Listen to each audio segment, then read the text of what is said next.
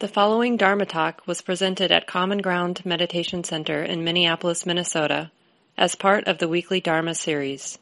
The speaker is Mark Nunberg, guiding teacher at Common Ground. Welcome everyone. Nice to see you tonight.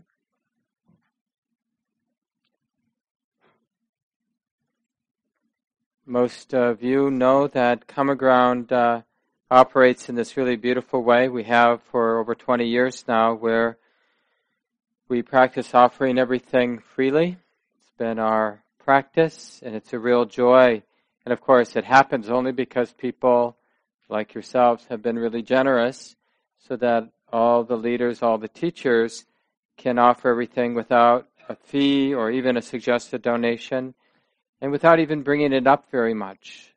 This kind of the way that we operate. Usually we do it the last Sunday night of the month, just mention it to everybody. So we ask people to, when you come here, to practice receiving it as a free gift. And if you've been fortunate to get a real free gift without strings attached, then it's really nice. But it can be also a little awkward. We feel guilty, like, do I deserve this? Or what's really going on here? What do they want? So we have to practice receiving it. We have to be awake. Oh, this is a free gift. This is happening because other people have given freely because they wanted to. And so this place is available in the way that it's available. And then if you feel inspired, if it will make you happy to give, then please give. And it works this way for the center. Our budget's about $250,000 a year. And this money comes in because people want to give.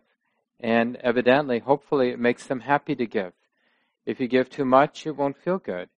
If you feel like, I don't have to give or I don't want to give, that stingy feeling won't feel good either. So you have to find a way that actually makes sense. And because everybody's situation is so different, we don't give suggested donations. There's no right or wrong way to do it. Some people give one gift a year. Some people give whenever they want. Some people give frequently whenever they're here. So it just depends on what makes sense in your life.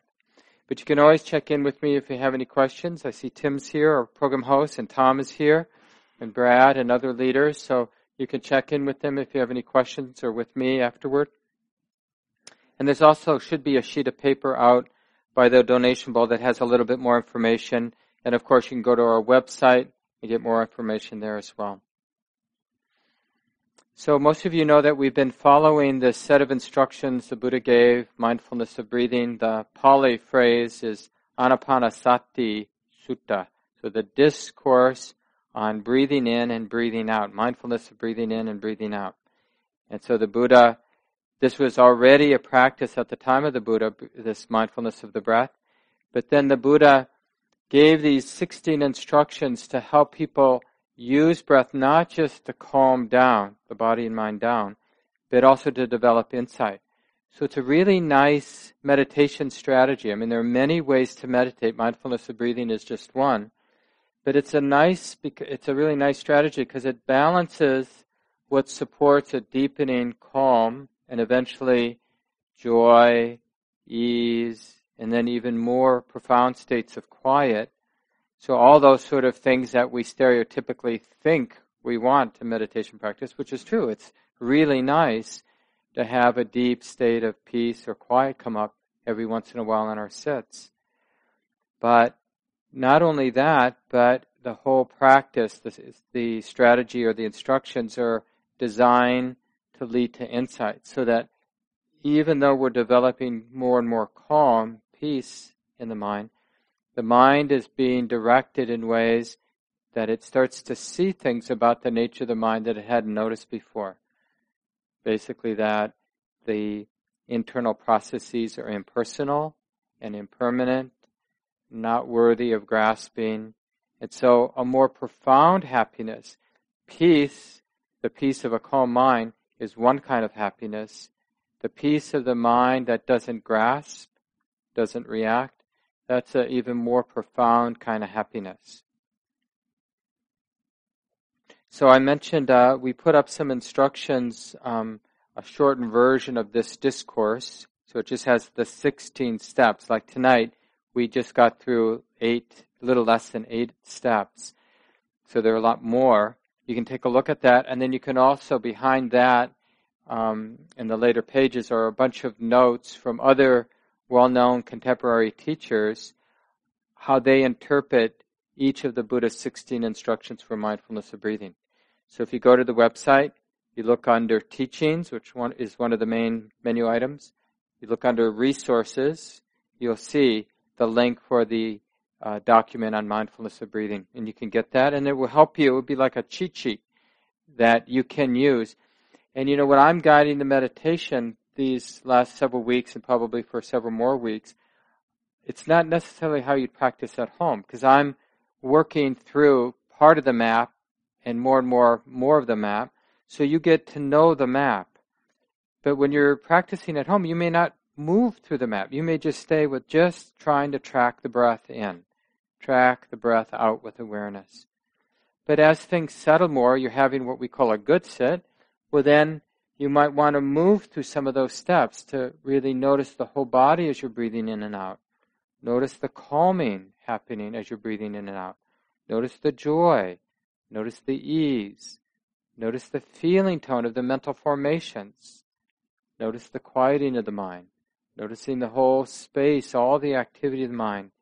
So we're sort of, from the point of view of knowing, the mind is seen as a impersonal activity, and on from there. And you can just take a look at these instructions and then work with them, and then bring up questions if you have any.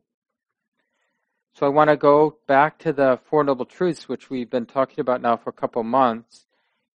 It's really right to call this the main teaching model the Buddha used. You find it in all the different Buddhist traditions as one of the main maps the Buddha used to talk about the mind. It comes out of his first talk, and it's related to the Eightfold Path, which is where we're going.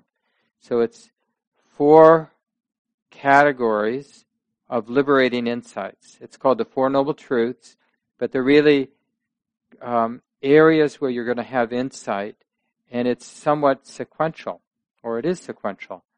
So I'm going to go through it, and then I'm going to start talking about the 4th of these liberating insights tonight, and maybe spend a couple more weeks before we finish this section up.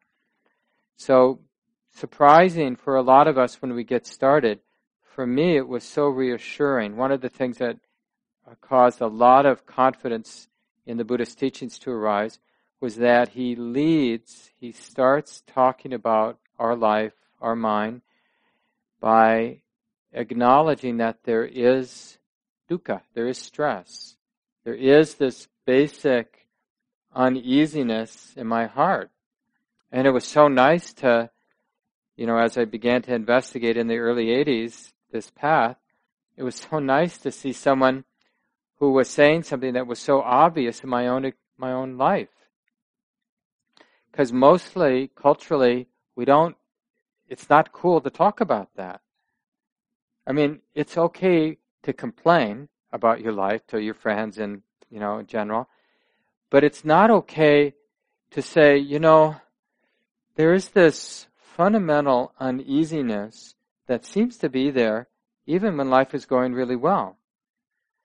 And, what would your friend say if you said that? Oh, it's the Oscars tonight. Want to come over, have a glass of wine? We'll see who gets Best Picture. Because we don't know what to do with that information. That what we're counting on to make us happy is fundamentally limited. Like filling our life with watching the Oscars. Not that there's anything wrong, and we all know that we'll be still going through categories we don't care about by the time we get home. But to start acknowledging in our life that even when things are going pretty well, the heart's a little uneasy. It's still anxious. It still wants to grasp. It still wants more of what's good. It still isn't released and free and happy. And to honestly acknowledge that, and especially to acknowledge it together in community, I think is really powerful. And to realize that there's something there that we can learn. There's some teaching there and the fact that experience is limited. I mean, basically the teaching is this is a dead end. Thinking you're going to find that full release, that deep happiness through the acquisition of experience, sense experiences, is the wrong way. It's not the way. So the Buddha says start there. Start with that acknowledgement that experience is limited. Become peaceful with that. Like accepting, okay. So one of the interesting things about taking the time to sit in a comfortable way is noticing how after a while it's not comfortable anymore. And it wouldn't matter if you walked into this room and everybody had their own little mat like you had in kindergarten, except bigger, and you could lie down and you had the pillow and you had the blanket, you'd still get uncomfortable after a while. I mean, you might fall asleep, but eventually you would be uncomfortable in that position, right? Just like we are when we're sitting, just like we'd be if we were standing or walking or whatever it would be. We're not content to just be. We always need to fix it, control it, make it better, get rid of something. And this basic uneasiness is endemic to existence. It's not like special to me. It's just the way it is being a human being.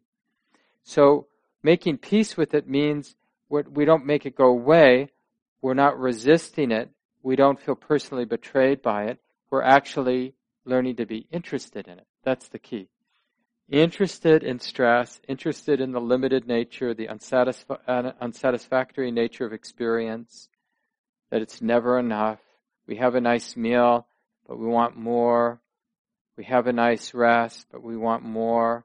Or we have a nice rest and we're really ready to go, but we don't want to get out of bed. I mean, there's all these sort of resistances to the, like, not wanting to accept that experience is limited. So we make peace with that, and because we're no longer struggling with sense experience as much, we begin to, what comes online is the second area of liberating insight, which we call the second noble truth. There's a cause to stress, to suffering. It should be abandoned. It has been abandoned.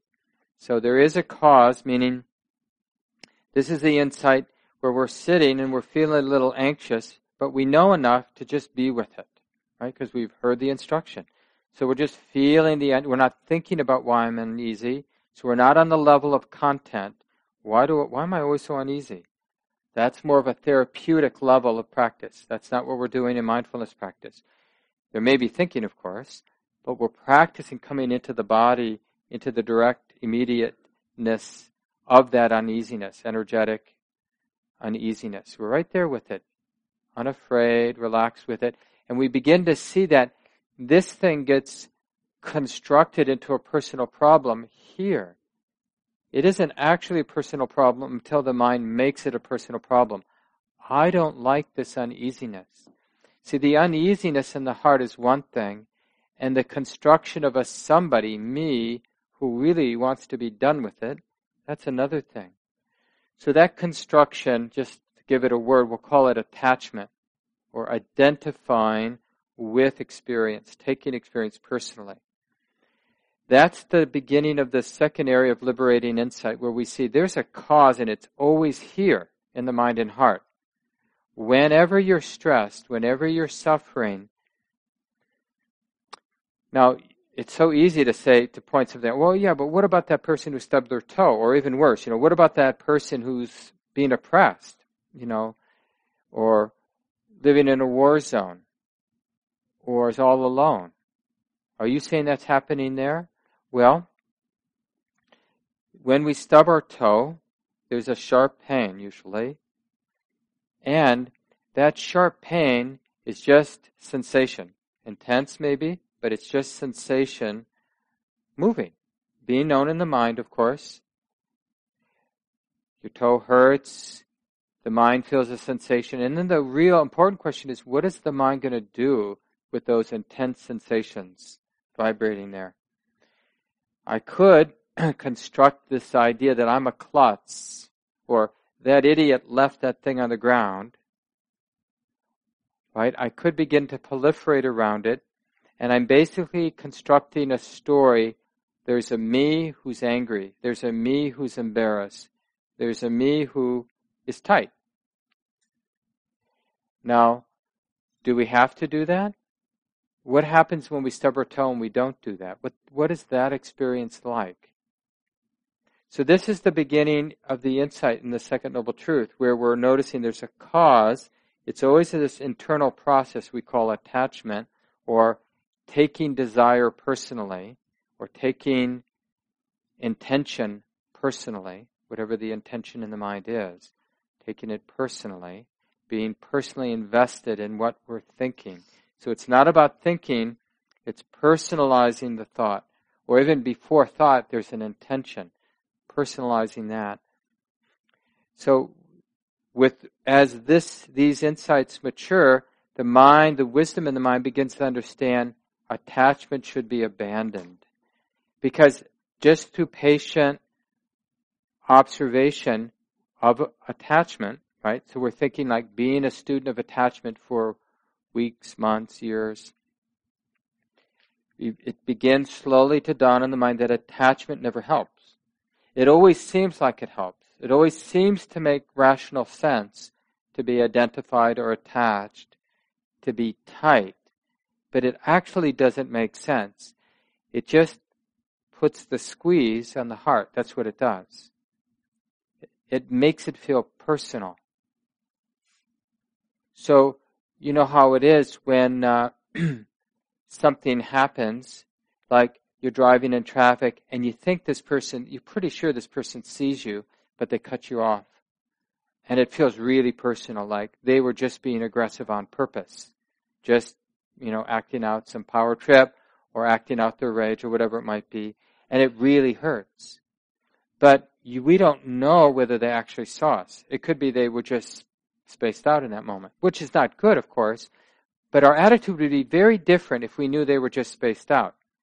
Oh, that guy's got to pay attention, But we wouldn't be angry. We wouldn't feel like this sort of, especially, if you have this attitude that I think mostly comes from testosterone, where, you don't feel like sort of bumping chests. Oh no, you won't kind of feeling with that. And so, but if you know they're just spacing out, then you can have that sort of superiority saying, well, you idiot, but, I'll give you a lot of leeway because I want to be safe. Or, if you knew that person was in the middle of this terrible crisis and someone was counting on them getting home and every second matters, or getting to the hospital or whatever, you'd even have a different attitude.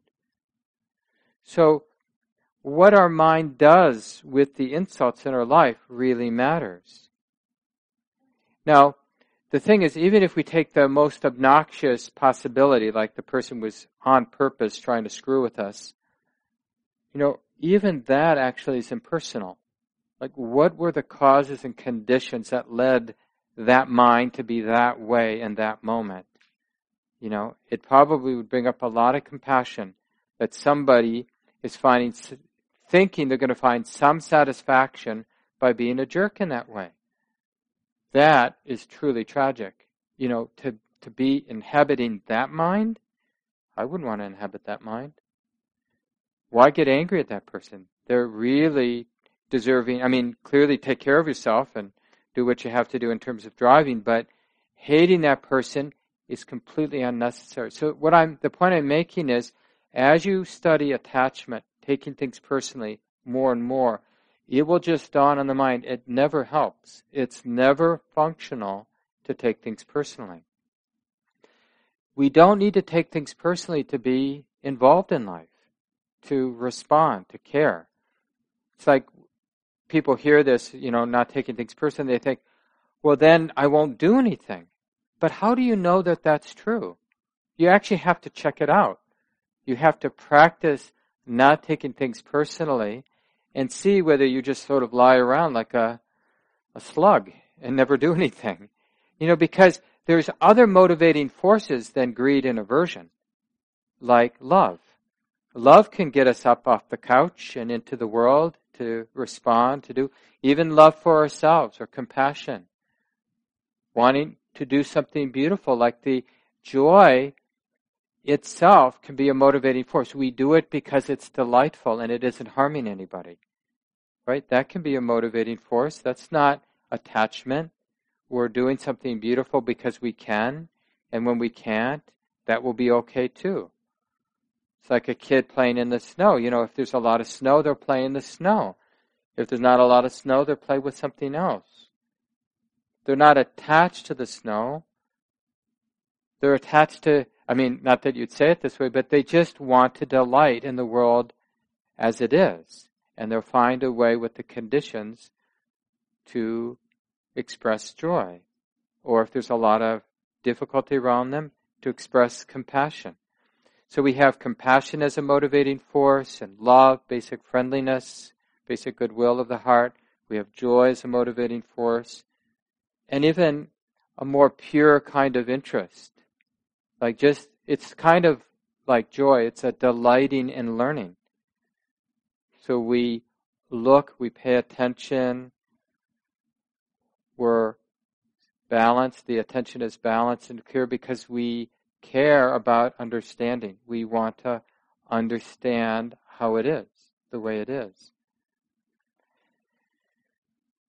So the second set of liberating truths, we're understanding that whenever the heart feels bound up, it's because the heart is doing something right now. It's attaching. So we notice the attachment.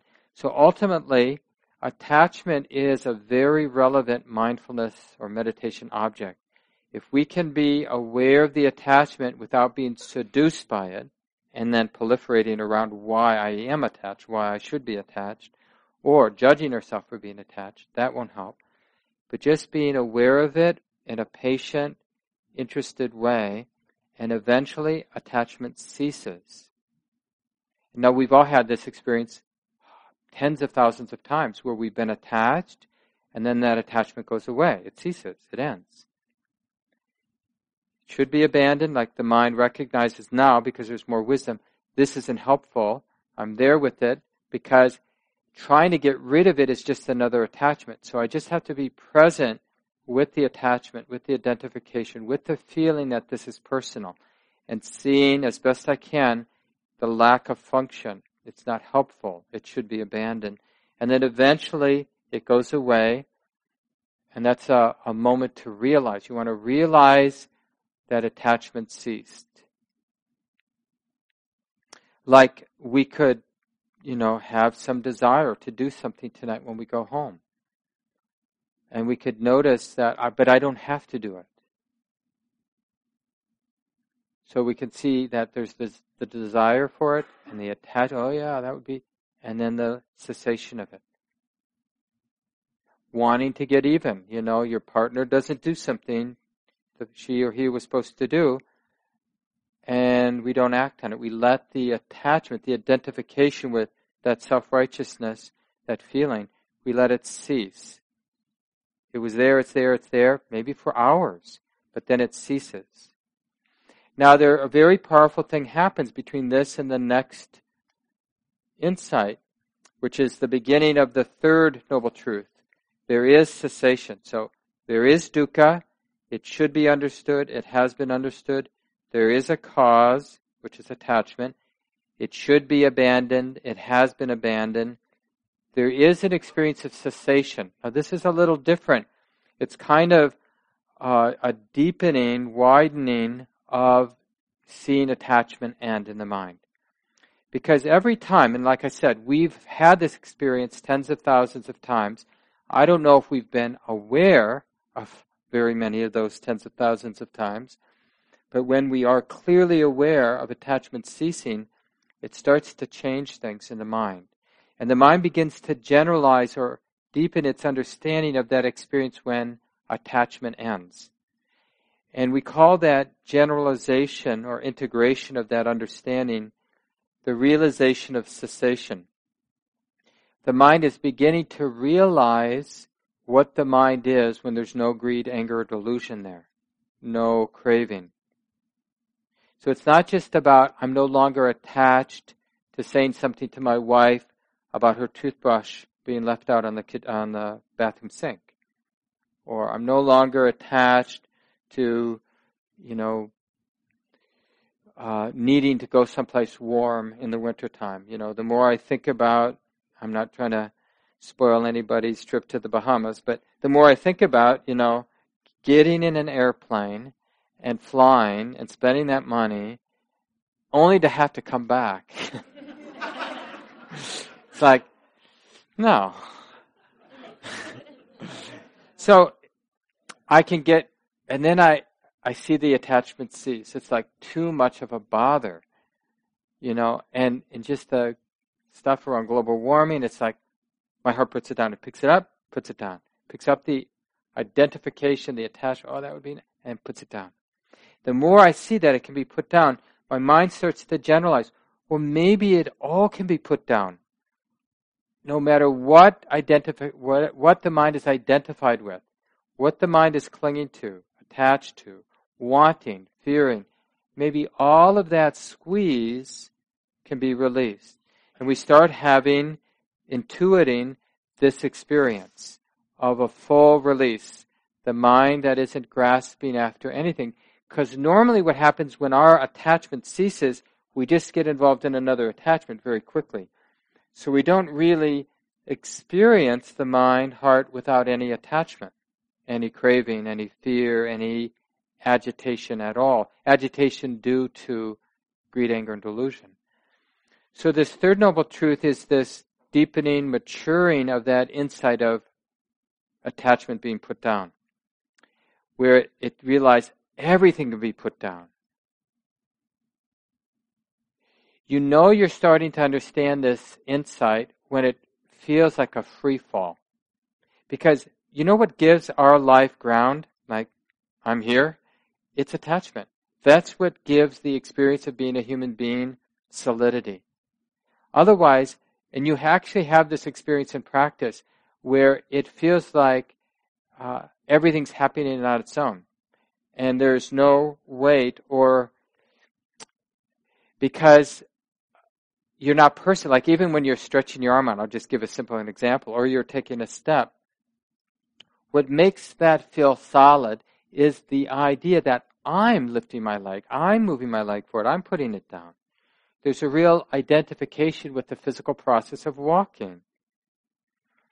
That's attachment. It's very subtle. I mean, it's not like being attached to having ice cream when you go home, but it's still there. We're attached to the sensations as being mine. Same with our thoughts. There's a thought, I'm giving a talk now, but there's a subtle attachment that's my thought. So when that attachment, all that clinging, however subtle, ceases in a moment, there's like everything is unlike our usual experience. Like something that's very heavy has been held for a long time and it's put down. We did so long we didn't even know we were carrying the weight, and it goes down. Now, of course, the more we have this experience, the more fluid it is, where the mind is beginning to more deeply, more regularly intuit the possibility of non-grasping, being in the world, having responsibilities, having relationships, but more moments of freedom from grasping, let's say, or understanding the reality of non-grasping. So the three insights here is there is the experience of cessation, a mind free of grasping. This experience should be realized, meaning fully realized, fully understood for what it is. It has been fully realized. And here's the interesting thing. It's only when we really start to deepen this experience of freedom, it's an experience of freedom, a taste of freedom, that we start to clearly understand what the path is. I mean, it always seems like, oh yeah, I'm undertaking this path of awakening, I'm studying the teachings of the Buddha, I'm practicing being more mindful in life and developing my ethical life and, all these sorts of things. But the truth is, to a large degree, it's just a self-centered project for all of us almost all of the time. That's okay. Because we can't conceive of what we're doing in an impersonal way or as a natural process.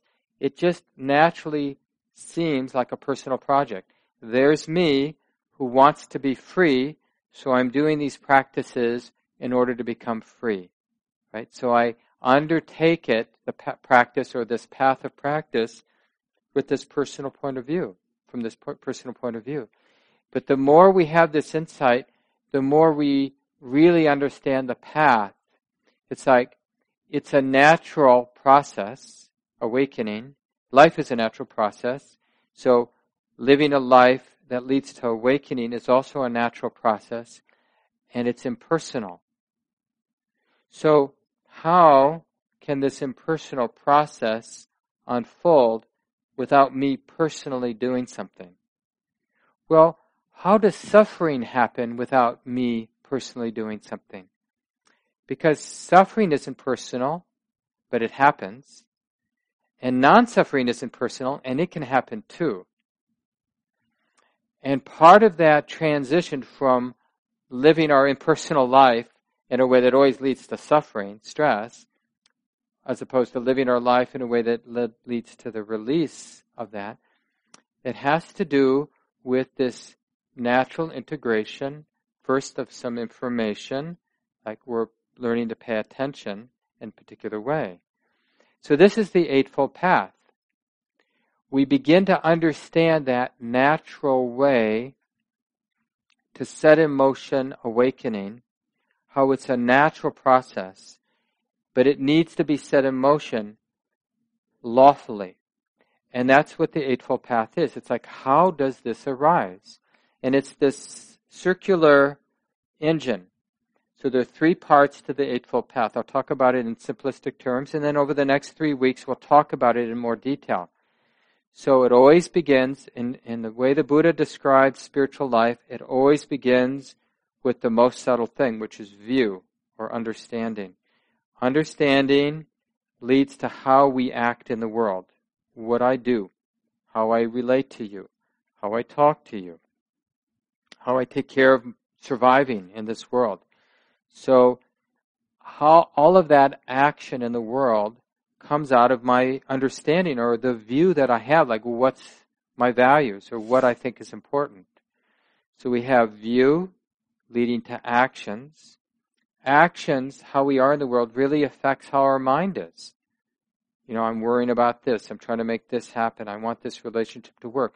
Well, when we sit and meditate, for example, that's what's going to be moving through our mind, is all that stuff related to our actions in the world, which then, of course, reinforces our view.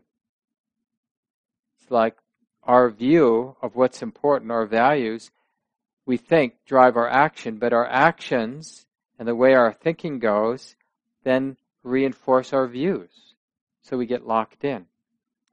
So the way we intervene, the way we switch this up is there's an intervention initially at right view. And that's what's happening right now.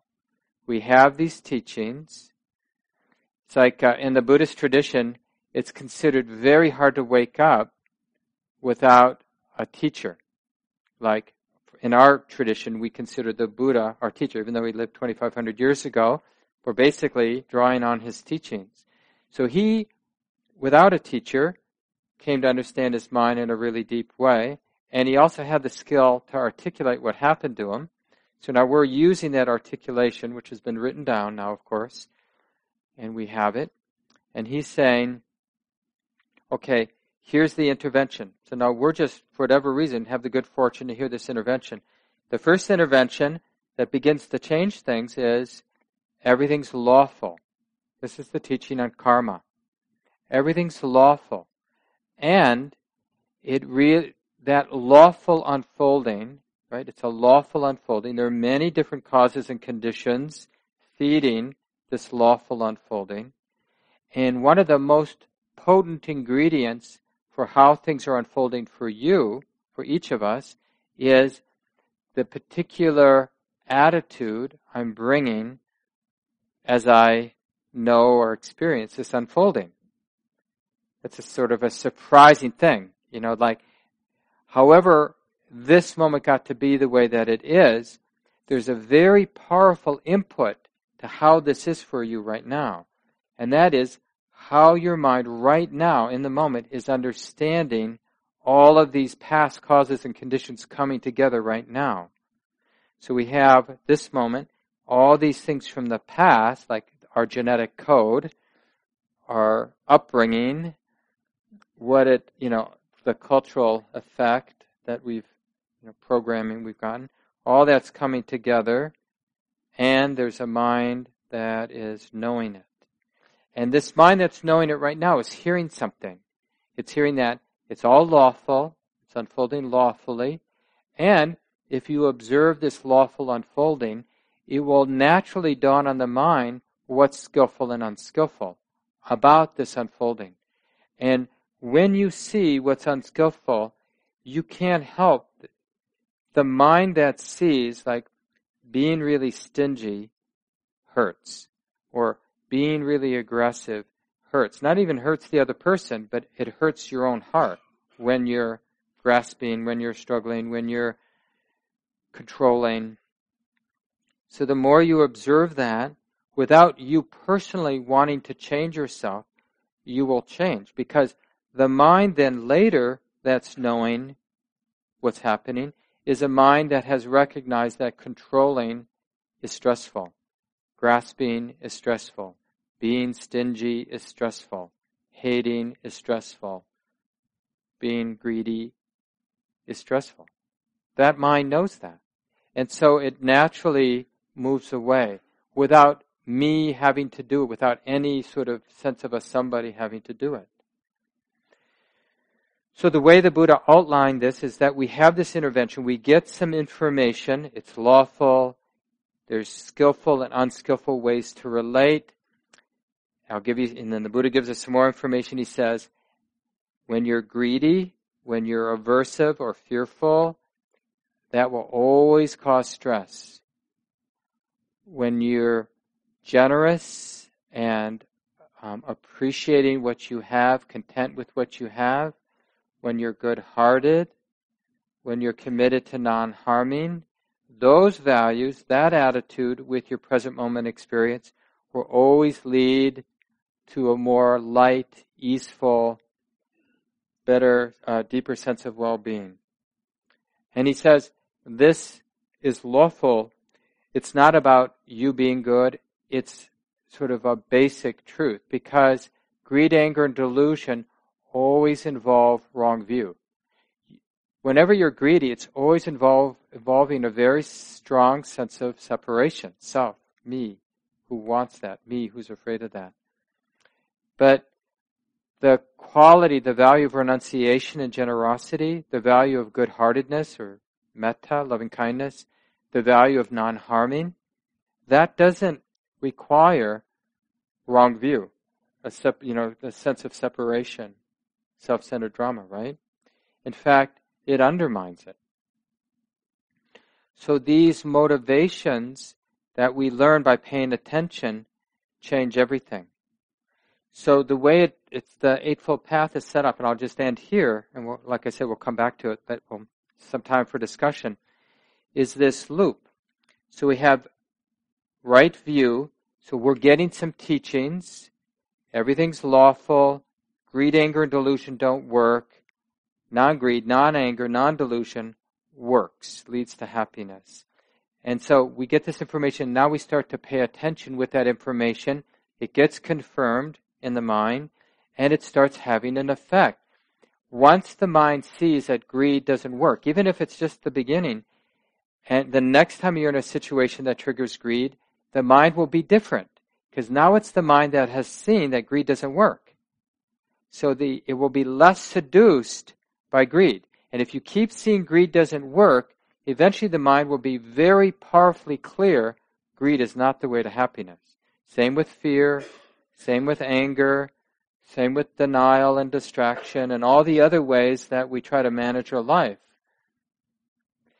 So then that begins to change our actions. So we go from right view to right action in the world.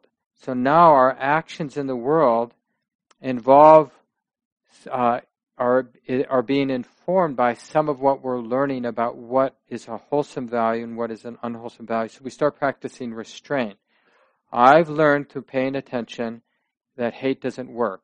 So now my wife is making me really angry, or my boss is making me really angry, but I'm not going to act it out because I trust what life has taught me.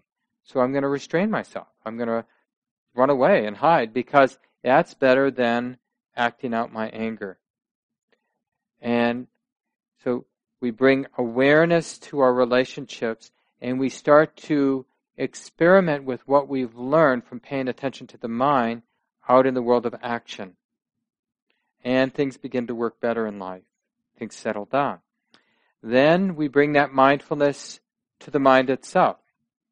So you can think of the world of relationships as one ecology, that external ecology, and then the mind is an internal ecology.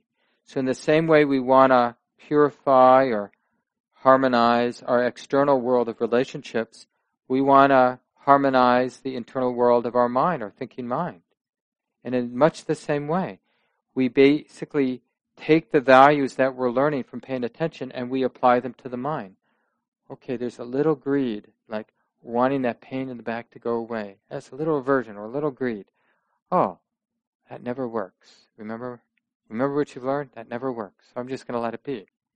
So we start all of the just little nudgy things in the mind, we start purifying, teasing them out, because we know it's not the way to happiness.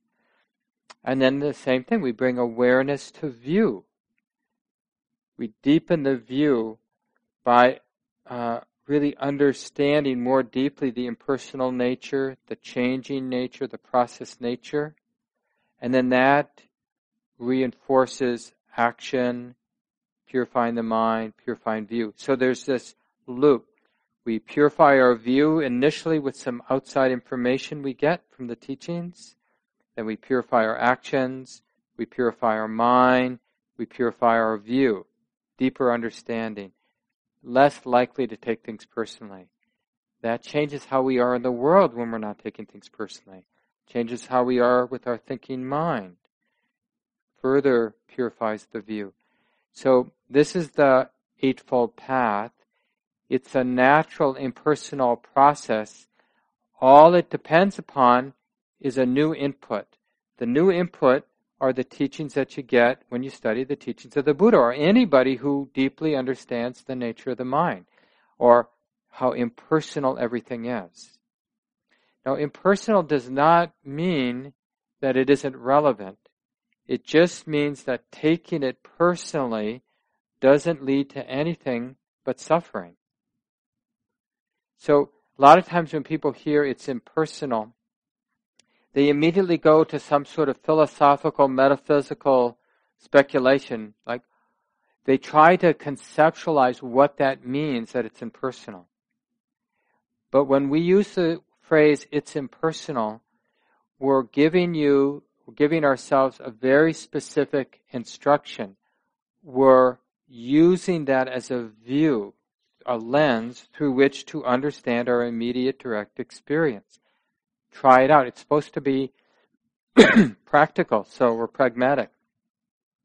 Relate to experience as if it's natural and impersonal, including your thinking, including the movement of them.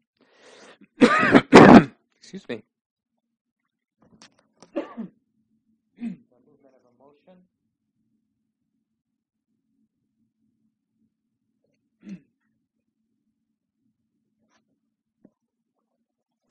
So we're seeing all activity of the body and mind, internal, external, as we observe other people. We just see it as a natural unfolding of causes and conditions, but no center to any of it. Internally, no center. Externally, no center. And the question isn't whether this is philosophically or metaphysically true. The question, and this is the great skill of the Buddha, pragmatically, is it skillful to view experience in this way? Do you become a happier and better person when you view things this way, you live this way?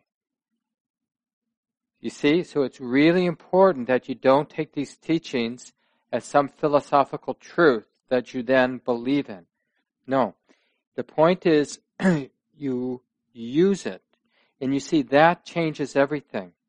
taking this information and then practice viewing your life through that information, living your life through that information, and then just seeing how gradually everything begins to change. Because now there's a mind that's seeing and viewing and experiencing through this point of view, not through our self-centered point of view, which is going to be the default because of cultural conditioning. So I'll leave it here. We'll pick it up again next week, but there's about 10 minutes. It'd be nice if you have any questions or just comments from your own practice that you'd like to share with the group, how these practices, the Noble Truth practices, have worked in your life. What comes to mind? Yeah. About the difference between, discerning the difference between desire and attachment. So sometimes it can be really hard to tell, is this just a desire that I have that I want to pursue and like I'm cold, I put on a sweater, something like that, or is this like an attachment? So how do you skillfully go about like pursuing a desire, whether it be like finding a job or like any goal in a skillful way without getting caught up in attachment? Yeah, it's a really good question. Emily, is that right? Yeah, really good question, Emily. Did everybody hear a question about the difference between attachment and desire?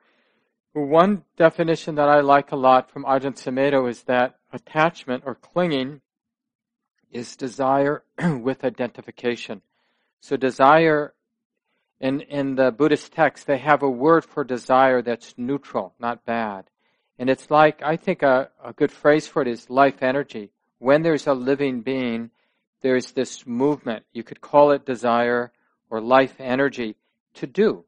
To put on a sweater, to eat food, to mate, to be around other beings because we're a social being, or to be alone because we're not a social being. So those forces are natural forces. You can't be alive without desire. The question is, how is the mind understanding desire? Or what is the mind, the conditioned mind, the habit mind, what is it taking desire to be? So like you gave the example of putting a sweater on when you're cold. So there's no harm, there's no suffering in putting a sweater on when you're cold. But it isn't hard to start to whip up a self-centered drama like, I gotta move. Nobody should have to live in Minnesota in the wintertime. Or, there can be real wars in homes about what the temperature should be. During the 3-month retreat at IMS. I've done a number of those longer retreats at this well-known training center out in Massachusetts, Insight Meditation Society. And there have been, now they really have strict rules, because for so many years there were real wars about whether the windows should be open a crack or closed, right? I mean, nobody could touch the thermostat, but there was always like people wanting fresh air, people feeling cold. Well, Mary's been on a number of those retreats, and now it's like everything's closed always. Did you know that? Mary was out at the part of the 3-month. Were you there for the whole, or just 6 weeks retreat? But I mean, like a lot of hatred and a lot of, conspiracy theory and all kinds of stuff can arise in people's minds around this. So that's the suffering part. That's because there is a natural desire to be warmer, and of course the other half of the people have a natural desire to be cooler. So because we have different physical, bodies. But when the mind is allowing itself to create a whole drama about how it's not fair, or how I'm going to win this argument, or whatever, that's the suffering. So when we're cold, that may be unpleasant. So there is going to be pain in life, ordinary pain, unavoidable pain. Suffering is when it's unnecessary because of the mental constructions. We create an idea that it's not fair. We create an idea I'm going to get even. We create an idea that I'm never going to let them touch me. But all of those ideas are heavy and stressful in the mind. And that's when it becomes suffering. Thanks for that good question, Emily. Other thoughts that come to mind or comments from your practice? Yeah. Say your name again. Kyle. Well, that's a good question. How do you fall in love without attachment? Or how do you fall in love with non-attachment? Well, I think it can happen. But what's more likely to happen is attachment, seeing the dysfunction of it, moments of non-attachment, and attachment, seeing the uselessness of it, moments of non-attachment, and then attachment in that process. And if you stay together long enough with the person, then if it's really going to last,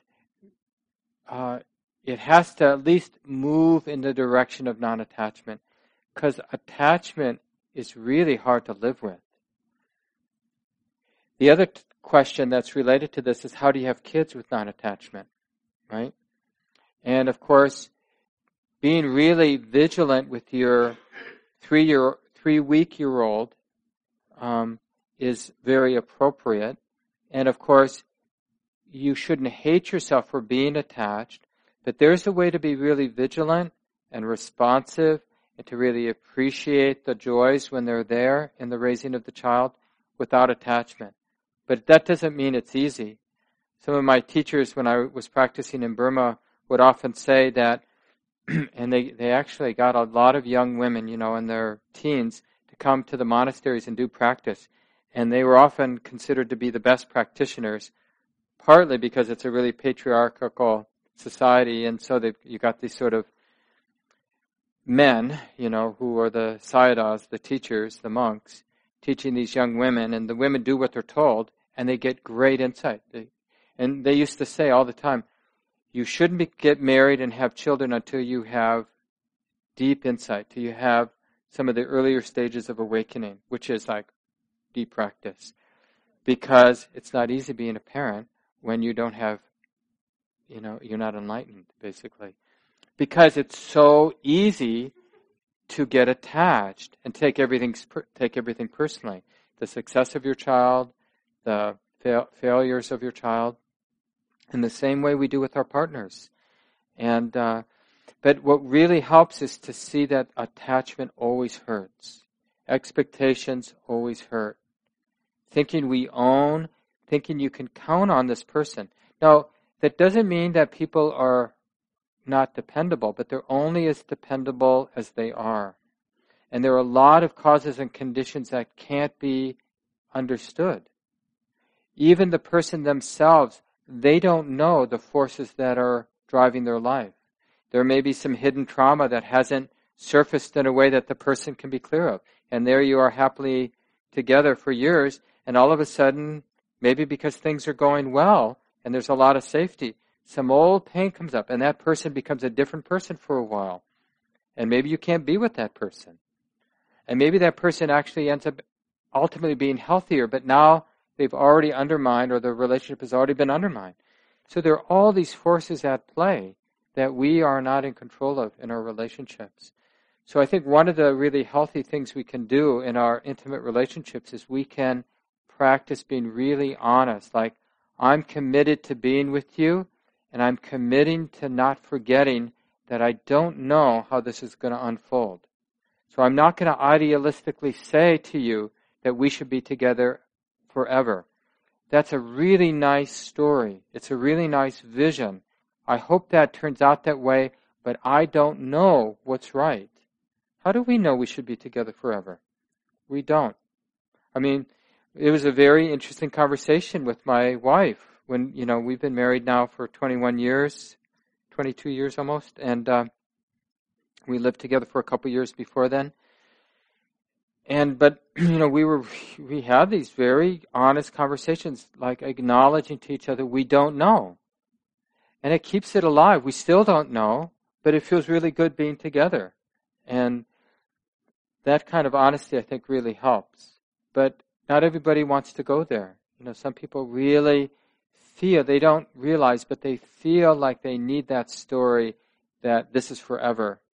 And that's the only way it can be. And that actually may make the relationship more brittle. Yeah, thanks, Kyle. And we need to end here at 8:30, so we'll just take a few seconds, let go of the words.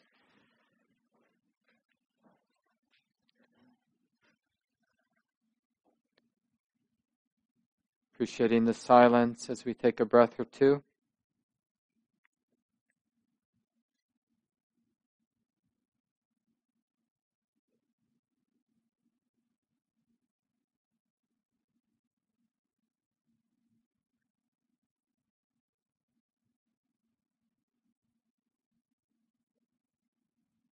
Appreciating the goodness and the common sense, practicality of all these teachings.